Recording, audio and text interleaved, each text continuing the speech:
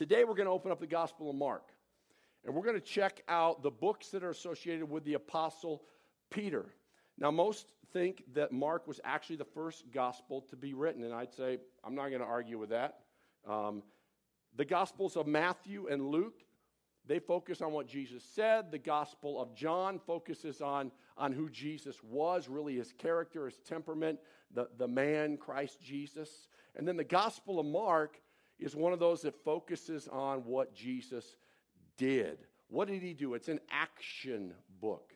If you like action movies, if you like fast-moving, action-packed movies that get to the main scene as fast as they can, you're going to like the Gospel of Mark. Women, you'll enjoy it too, but men, I'm telling you what, you're going to like this. This is an action movie. It's the Gospel of Mark. Who wrote this gospel? None of the gospel writers actually put their name in it and said, hey, I'm the guy who wrote it. They just didn't do that. But it's pretty clear who wrote each one of the Gospels. And in this case, a guy named Mark wrote the Gospel of Mark. That's why we call it the Gospel of Mark. And who was he? His actual name was John Mark. John Mark. John was his Hebrew name. Mark was his Roman name. His name was John Mark. But Mark didn't just write this from his own perspective. It's not, hey, John Mark, here's everything I think about Jesus. Here's everything I saw with Jesus. No, John Mark was a disciple of the Apostle Peter. You know, you got Titus and Timothy, who are kind of like the spiritual sons of the Apostle Paul. You got this guy named John Mark, who really hung out, did a whole lot of ministry with the Apostle Peter. And so what we have in the Gospel of Mark is John Mark giving us an account of primarily Peter's account of the ministry, the life of Jesus. So here we go. The Gospel of Mark, fast moving. I was just at an auction this week. I feel like talking really fast. Like, hey, come on, give me one, give me two. Yeah, let's get to Anyway, it's a fast moving gospel. And so point number one today is going to be the immediacy of ministry. The immediacy of ministry. Mark's gospel depicts Jesus as always on the move. He's intentionally going someplace. There's always forward motion. And what is he moving toward very quickly? He's moving toward the cross and the resurrection. His purpose for coming to this earth. His purpose for putting on flesh. And the Gospel of Mark gets us to the cross and to the resurrection rather quickly. Some people say it's 35 times. Others say it's as many as 42 times that the word immediately is used in this gospel. The Gospel of Mark. Immediately this happened. Immediately he said this. Immediately they called. Immediately he followed. It says in Mark 1, 17 and 18, come follow me, Jesus said, and I will send you out to fish for men, to be fishers of men, fishers of people. And it says in verse 18, at once, or immediately, they left their nets and they followed him. And then in verse 20, we see it again. And immediately, Jesus called some other disciples, and they left their father Zebedee in the boat and the hired servants and went after him. The Gospel of Mark, fast moving. Everything happens very quickly. Why? To get us to the cross and the resurrection of Jesus. As I was reading the Gospel of Mark this past week, and I saw that immediacy of Jesus and his ministry, I thought to myself, I don't know if it's just me, but I think there probably needs to be a little more immediacy in the church today. I'm thinking, there probably needs to be, a little more kind of like immediately follow when Jesus says, follow me. Immediately leave everything else behind. Immediately obey. Immediately do that thing God has called you to do. Be that person he's called you to be. Immediately share the gospel. Share Jesus with your neighbor, with your coworker, with your friend, with your family member. Y'all, we're not promised tomorrow. There's an immediacy to life. There's an urgency to this life. I mean, the Bible itself says you're not promised tomorrow. But you got today. You've been blessed with today. You've been graced with today. I have a friend, and some of you might have heard this story since we're 14 years old now as a church. Some of these stories are going to come back around for you long-timers, all right? So I've got a friend. So I really came alive by being part of a small group. I went to church for a long time. I went through the motions. I was a consumer Christian. I just went to church. And frankly, I wasn't growing a whole lot because it wasn't really about Jesus, and I wasn't letting anybody in my life, and nobody was able to challenge me or anything like that. I was just flying under the radar. But that's another story for another time. But I got in a small group with 3 other guys. There was 4 of us, and we would meet at 6:30 in the morning over at a Starbucks, and that was before Starbucks became overly woke. But anyway, that's a whole nother story. I hate that I like Starbucks coffee. I just hate that. It's like, really? Oh. But anyway, we met at Starbucks. So we're at Starbucks one morning, and we're studying the Bible. We're challenging each other, and we're growing in the Lord together. And I mean, it's like God was really moving in our lives. And we're sitting there, and all of a sudden, my friend jumps up. His name was Chris. And he jumps up from his chair, and he starts running around the outside of the building. And I'm like, I don't know what's going on with this guy, but I don't think it's necessarily like he's doing one of those crazy Holy Spirit dances or anything like that. I mean, it wasn't that case. But he gets up, he's running around the building. All of a sudden, he comes back around the building, he sits down, and he's all dejected. He looks sad. He's got this sad look on his face. I'm like, what's up, man? What's that all about? He said, let me tell you what just happened. He said, we've been sitting here, and the way I've been looking, I saw this guy over across the patio from us in a wheelchair. And from the time my eyes hit that man, I felt the Holy Spirit saying, go and pray for him and see if I'll heal him today. But I kept putting it off and coming up with excuses of why I couldn't go over there right then. He said, then we got talking, I looked up, and the guy was gone. And that's why I got up and was running around the building trying to find him, and I didn't. I missed it. Y'all, there is an immediacy to ministry. There is a right now opportunity to minister the gospel, the kingdom of God right now to other people. And sometimes that window shuts. That opportunity is gone. We don't have to be those who live with regret like my buddy did on that day. Man, when we're prompted by the Holy Spirit, when we see a need, when we see somebody that we're supposed to minister to, which I will tell you this, it's probably every single day, take the opportunity. Take the opportunity. So are you making the most of every moment? Are you, as a follower of Jesus, are you treating each day as precious, as a gift from God? And are you treating each day and each opportunity as an opportunity to minister Jesus to others? Is that how you're living?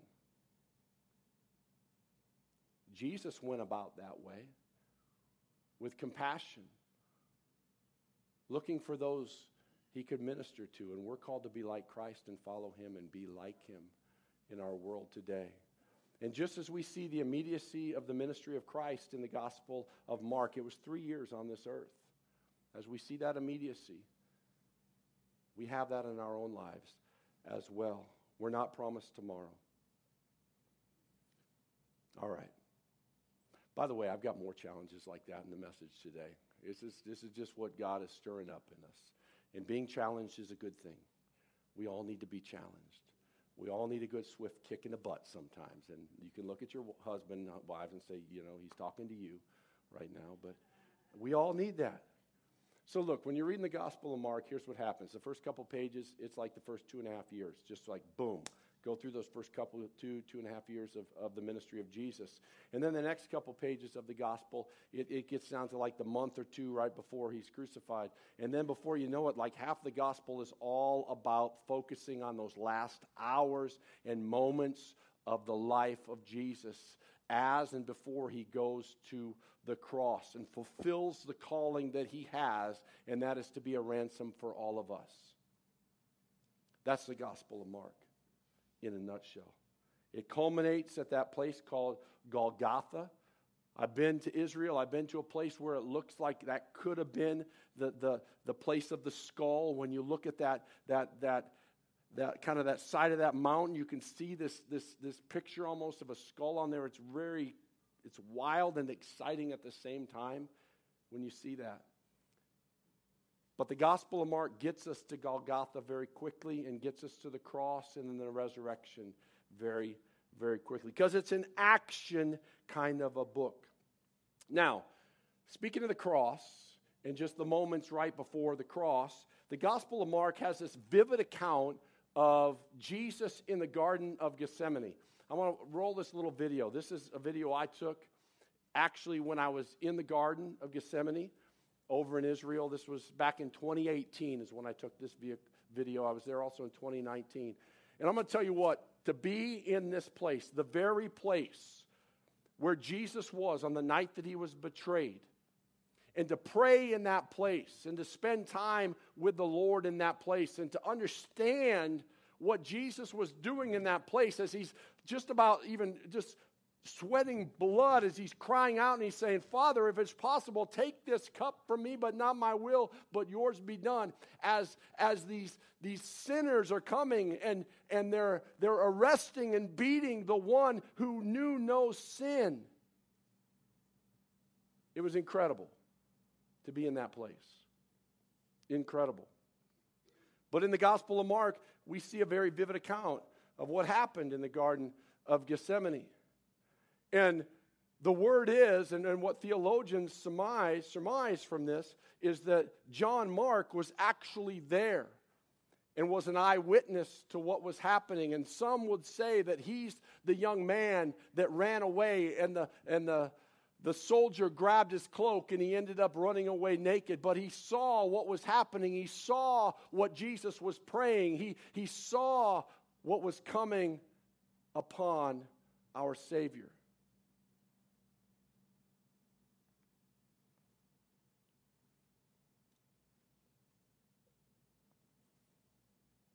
Here's what I grabbed from this. Kind of another little life lesson that we can see as we just read God's word and we let it speak to us personally. When I see this, I see a young man who was close to Jesus. And when he was able to hear the words of Jesus and watch Jesus and see Jesus processing things and doing things that were incredible. Y'all, there are things that you will never experience if you do not get close to Jesus. If you do not make it a point to stay up late or wake up early, whatever it might be, and get close to Jesus, there are things that you will miss and never see and never experience in your life. Get close to him. Have eyes for him.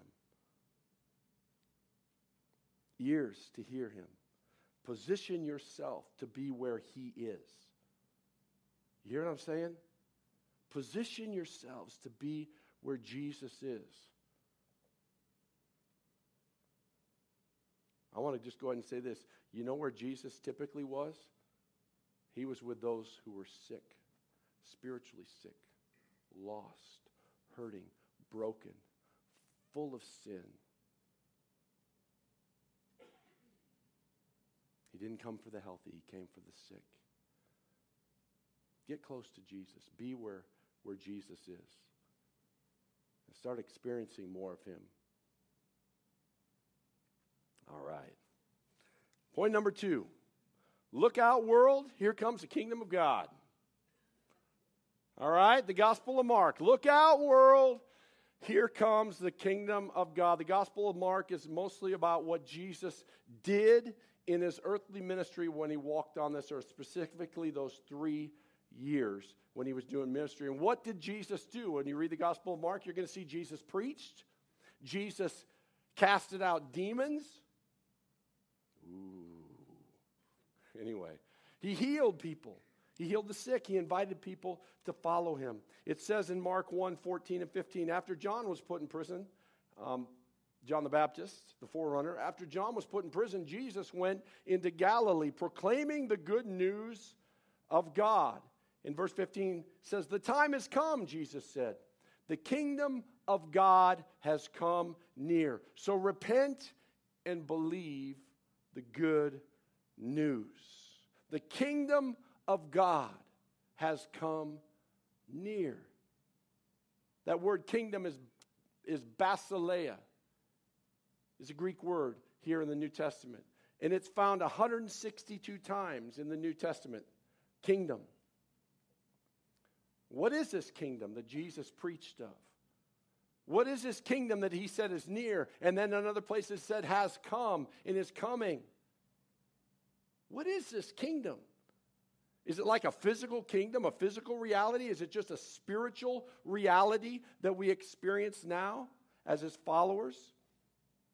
Are there real subjects to a real king in this kingdom that's near or has come? I mean, what is this kingdom of God? Well, I got a definition just to put it kind of simply and quote-unquote theologically. The kingdom of God is it's a message and a reality of God's sovereignty and his design for all things. God's kingdom is his way and his will for this world. That's the kingdom of God. It's his design. How he designed things, how he willed things to be on this earth. If you want to know what the kingdom of God looks like on this earth, go back to the Garden of Eden before sin entered, where mankind was living without death. There was no death. There was no brokenness. There was no separation between us and God. God would actually come down onto this earth he created and walk with man in the cool of the day and talk. Like physically be there. That's the kingdom of God. That's God's design, his plan, his will for this world that he created. Sin came, messed it all up. God doesn't come and walk in the same way in the cool of the day with mankind. There's been a separation. But Jesus came and he stepped back. God stepped back on this earth, fully God, fully man, in the Son, Christ Jesus. And he said, okay, here comes the kingdom again. Here comes the kingdom again. And then he teaches us to even pray that his kingdom, God's kingdom, would come on this earth once again as it is in heaven. That God's design would once again be the way of this world. That's the kingdom of God. It's his sovereign, perfect plan and purpose for mankind and for this world that he created. Nothing missing, nothing broken, all things right. God's way. No more death, no more pain, no more sorrow. You know, I read that somewhere. It's in a book called Revelation, chapter 21. Because that's where it's all going back to. Because God is just that good. We mess it up, but he's going to restore it. And he's already done it. We're just living out the last few chapters of this right now. So the gospel of the kingdom, it includes the necessity for salvation through Christ alone, most definitely. But the gospel of the kingdom also calls for repentance. Did you see that when Jesus said that the kingdom of God has come near? And Jesus himself said, so repent. Think differently now. Think kingdom. Think God's way now. Repent and believe this good news.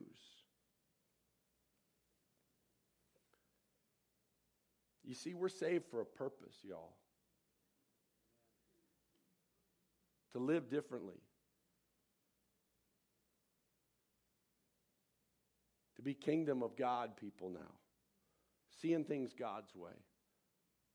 And doing things God's way. And partnering with him as we're seeing his will and his way and his design once again come to this earth. Y'all, when we get to Revelation, it's amazing. I was sharing the book of Revelation. I was sharing the end times prophetic words and pictures that Christ has given us, and then John in the book of Revelation, and Daniel, and all these places, and in 1 Thessalonians, all these places where we see end time stuff, and God give us clear pictures of what's about to happen. I was sharing this with one of Ben's best friends, and he's like, I've never heard that before. And he was like, he's a 19-year-old getting like excited, like starting to jump up and down saying, this is good news, this is exciting. Because the kingdom of God is exciting. And it is near, and it is here, and it's coming. The now and the not yet. It's coming, it's here. But Jesus didn't only preach the kingdom of God. He also demonstrated the kingdom of God. How? He healed sick people.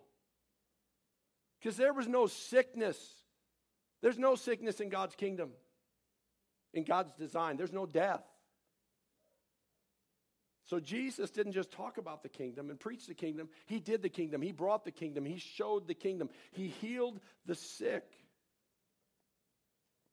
Going to heal my throat right now. You can hear it a little bit, right? That's what he does. God, may your kingdom come. Your will be done right here, right now. Amen. In fact, I'm going to have a little water right now. Talk amongst yourselves. You don't hear that from a preacher very often, right? Just have a little chat, just talk, right?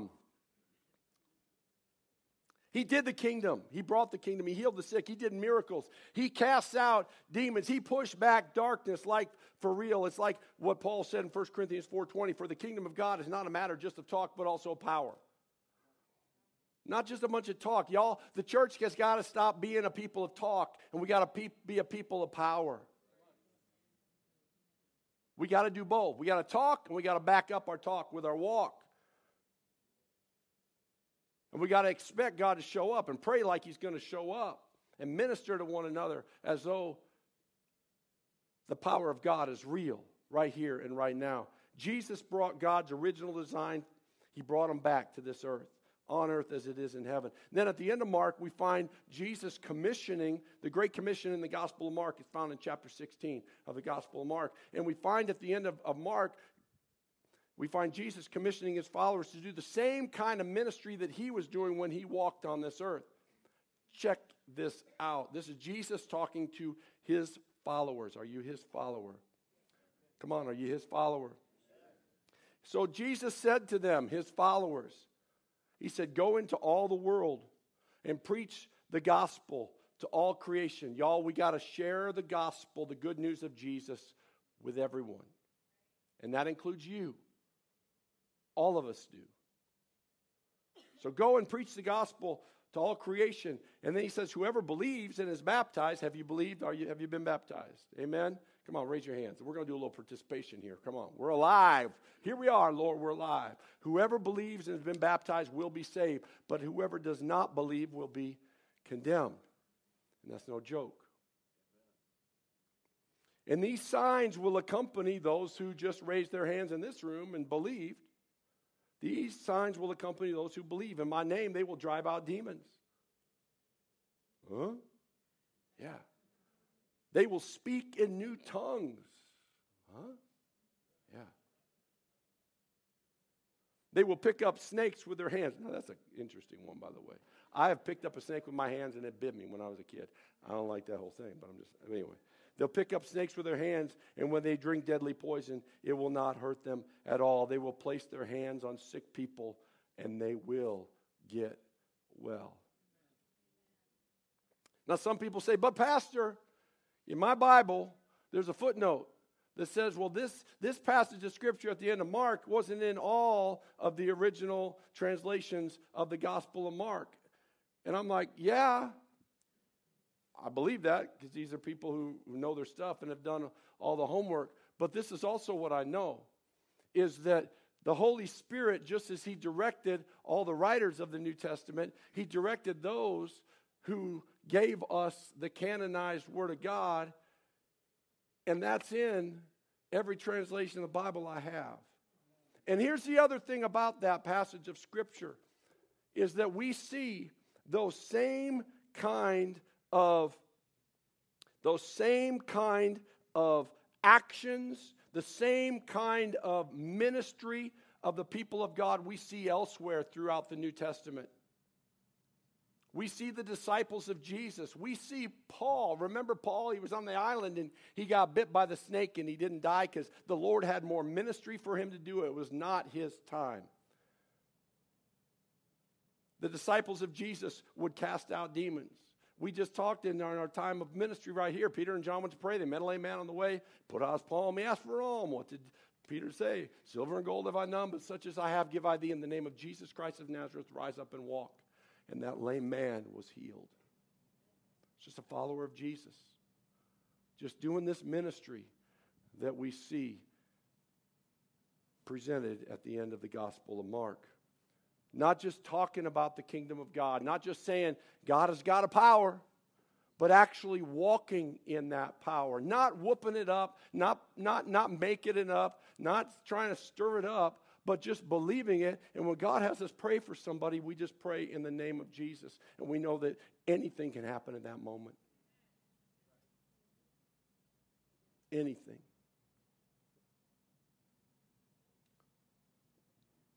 So as you read the Gospel of Mark this week, look for the kingdom of God. And I want to encourage you, catch a vision for how God wants you to live in His ways and how He wants you to minister His kingdom to other people. Ask Him, what does this mean for me, in my life? These people that you put on my heart to minister to, what does this mean?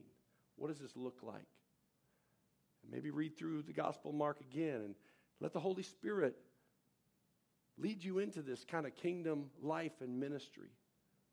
Not just talking about it, but living it and expecting it. Not pretending. You don't have to make things up. You don't have to help the Holy Spirit. You don't have to help God. You don't have to pray loud. If I pray louder, say a few more words, man. When I'm praying, if I diagnose what the problem is in my prayer, like I'm some kind of a doctor when I'm praying, I'm sorry. That just cracks me up sometimes. That's just a personal thing.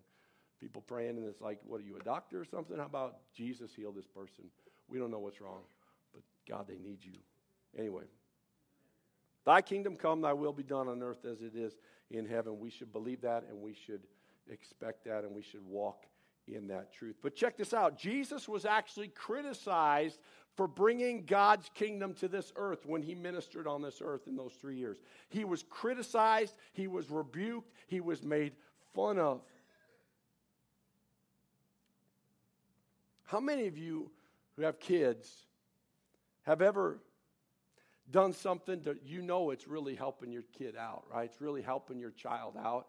You're probably saving them a lot of heartache by what you just did for them, but when you do that for them, they get mad at you. Have you ever done a huge favor for somebody and they get mad at you for blessing them? Ben's never done that. He's my boy here, but anyway. It's like that happened to Jesus all the time. He would like do a miracle. He'd set people free. He'd heal people. He'd do stuff, and then people get mad at him. Get upset with him. It's like, what's up with that? People. In fact, religious leaders claimed that he was casting out demons, not by the power of God, but by the power of demons. Okay. I'm casting out demons by the power of demons. Anyway. That's kind of what Jesus said. Are you serious? You know what his response to those people who were telling him that you're casting out demons by the power of demons? He said, y'all are blasphemers. Y'all are blasphemers. And you've blasphemed the Holy Spirit. Why? Because you've attributed the things of the Holy Spirit to demons. And here's how severe this is. It's in Mark 3:29. It says, but whoever blasphemes against the Holy Spirit will never be forgiven. They are guilty of an eternal sin. Read the context that Jesus gives us, the context of what's going down in Mark chapter 3 to understand what's being presented as blaspheming the Holy Spirit. There's a lot of people who will make all kinds of assumptions of what that means, but just read the text of the Gospel of Mark, And it's right there in front of us. Y'all, if you ever are listening to somebody who's saying all the gifts of the Spirit, that move of the Spirit, these things of the Spirit are from the demons, I'm going to tell you right now, run. I'm not saying that every time somebody speaks in tongues, every time somebody prophesies or something, that there's not flesh involved in that, or they're not just being stupid, okay? People are stupid. We established that earlier in this message, right? People do stupid things. That's what people do. But demons don't cast out demons. The Holy Spirit does.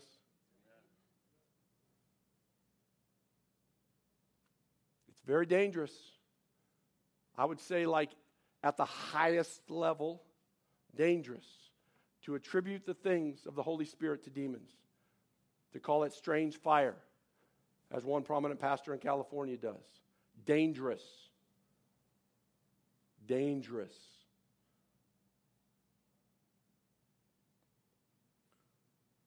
Then in Mark 5, 15 through 17, we discover that there's some people who prefer the status quo, meaning they prefer demons.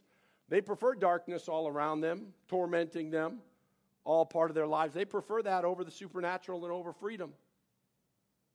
Check this out. Mark 5, verse 15. When they came to Jesus, they saw the man who had been possessed by the legions of demons, sitting there dressed up and in his right mind, and they were afraid. I get that part. But then check this out. Those who'd seen it told the people what had happened and about the demon-possessed man, and they told about the pigs as well. Remember, all the demons were put in the pigs, and they went and jumped off the cliff and all that and died. Woof, drowned. And it says, then the people began to plead with Jesus to leave their region. We would rather have Jesus leave. We'd rather have the kingdom of God gone out of here. We'd rather have demons all over people and pigs and all this kind of stuff than... This is how crazy the world is. Preferring the status quo, demons, darkness, messed up, depression. I mean, y'all, look at our world today. Our world today would rather have all the junk that's attacking so many people, the increased suicide rates, the massive depression, the mental illness, the addictions, all the stuff, the crazy stuff going on. And Jesus is like, here I am. I'm here to set you free. And they're like, no, thank you. No, thank you. It's happening right here, right now, today. It's insanity. It's craziness. Now, I want to say this before I move forward. There aren't demons around every corner. And no one's ever called to be a demon hunter. We don't go look for demons. Jesus never went looking for demons. They would just show up. And when they showed up, Jesus and now the people of God, we silence them and we cast them out. And we move on with the ministry of the kingdom. Demons are a distraction. They should never be our focus. If your focus is on looking for demons, your focus is absolutely 180 degrees in the wrong direction. And there are not demons around every corner. In fact, I would argue, because Scripture is very clear about this, that the most pain we experience is not a result of demons, but our own sin. Our own flesh. So the Gospel of Mark reveals a common theme, and that's unbelief. We need to be like those that are found in Mark, in the Gospel of Mark, where it says, I do believe, but help me overcome my unbelief. Point number 3, final point today is this, is that the call to servanthood. Matthew's Gospel portrays Jesus as a king. The Gospel of Mark portrays Jesus as a servant. It says in Mark 10:45, for even the Son of Man, speaking of Jesus, even the Son of Man did not come to be served, but to serve and to give his life as a ransom for many. I shared this passage of Scripture. I shared Mark 10:44 and Mark 10:45 yesterday morning with a group of 300 people on our front lawn at this Town of Gilbert community service event. And I shared the gospel, because there's the gospel right now, right there. He didn't come to serve, to be served, but to serve and to give his life as a ransom for many.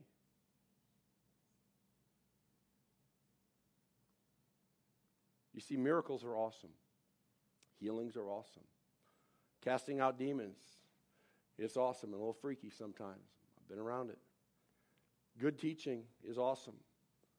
But Mark underscores that the characteristic that demonstrates the kingdom of God more than anything is humility. It's Jesus being the servant of all.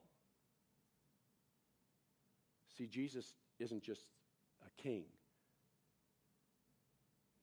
He's a servant king.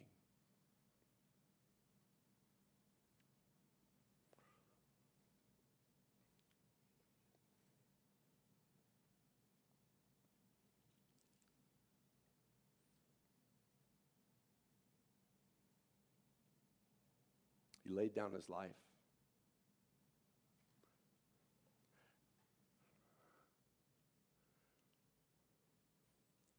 Y'all, if we're going to be like Jesus, we got to quit being consumers. Jesus didn't come to consume. He came to give.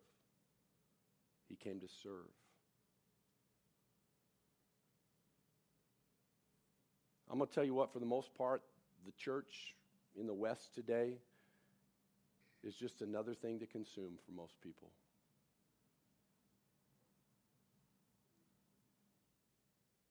If we're going to be like Jesus, we're not going to be consumers. We're going to be servants. We don't look at what we can get out of life, what we can get out of somebody, what we can get out of a church. We look at what we can give to others. We look at what we can give to others, how we can serve others. 3 times in 3 consecutive chapters in Mark chapters 8, 9, and 10. 3 times Mark highlights Jesus informing his disciples about the great sacrifice that he was about to make. He was going to go to the cross. And then the ultimate victory, though, that was going to come after that great sacrifice. 3 times, 3 different chapters, 3 different times, Jesus told his disciples, here's what's going to go down. I'm giving my life, but I'll be raised again, and there will be victory. 3 times. And you want to know what? His disciples, every single time, they either rejected his teaching altogether, or they showed that they were more concerned about themselves. Well, what's in it for me? What's this going to be for me? Who's going to be closest to you in your kingdom? Where am I going to be when all this goes down?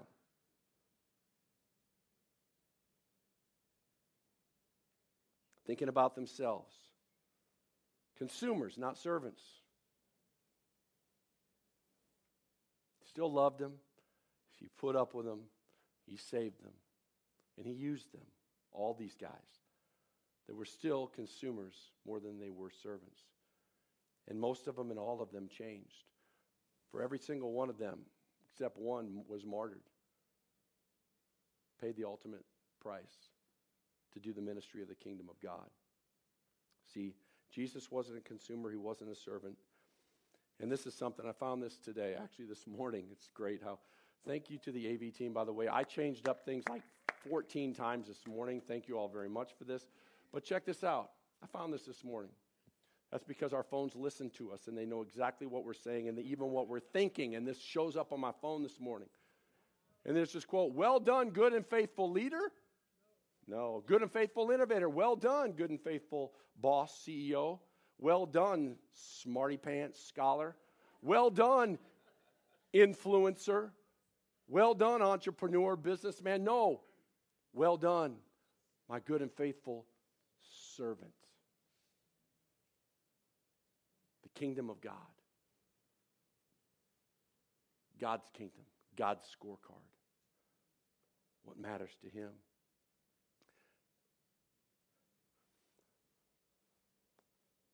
How many of you want to see more young families here at Evident Life Church? Raise your hand. You just want to see more young families raising their kids here at this church. I saw most of the hands go up. How many of you are willing to actually do something about it? How many of you are willing to serve these young families so that they can connect? Y'all, I'm setting you up right now big time. I'm about to slam dunk all over you right now.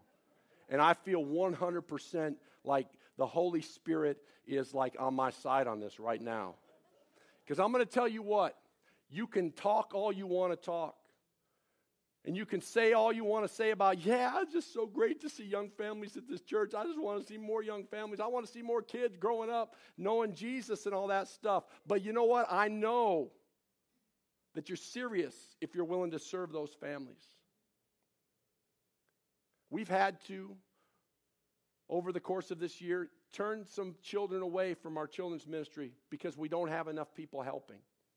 We've had to shut down some classrooms because we don't have enough servants serving. That should never be the case in the church. It should never be the case, ever. We should have more servants. We should have more children's ministry workers, more people raising their hands, making themselves available to serve young families that need Jesus and need people to come alongside of them. It should never be a problem whatsoever. I'm talking to my staff right now about going out and hiring people that don't go to this church to help take care of people. In other words, to make up for the lack of servants in that area. I'm being real with you right now. This should never happen. It's embarrassing.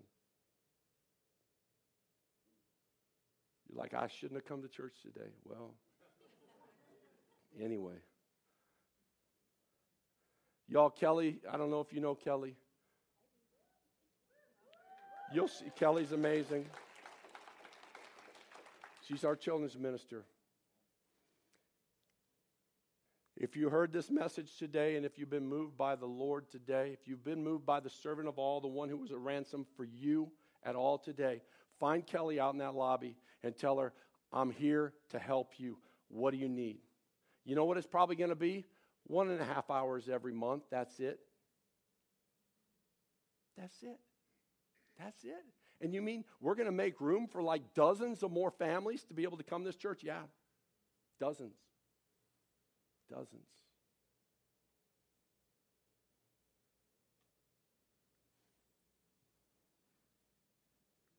Anyway. Do y'all still love me? Okay. If I didn't do that, I would have been disobeying the Lord. I'm just being real with you right now. Because what just happened is the Lord just opened up an opportunity for you to step into something that's going to bless you. For it is better to give than to receive. I guarantee you will be blessed as you serve others in this way. I guarantee you will be blessed if you serve others. I know it. I've lived it, and I bet you have too. Let's do it together. Mark 10:44, and I'm going to end with this. And whoever wants to be first must be slave of all. That's Jesus talking to us.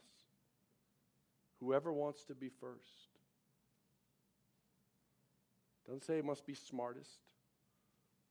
Must know more chapter verses.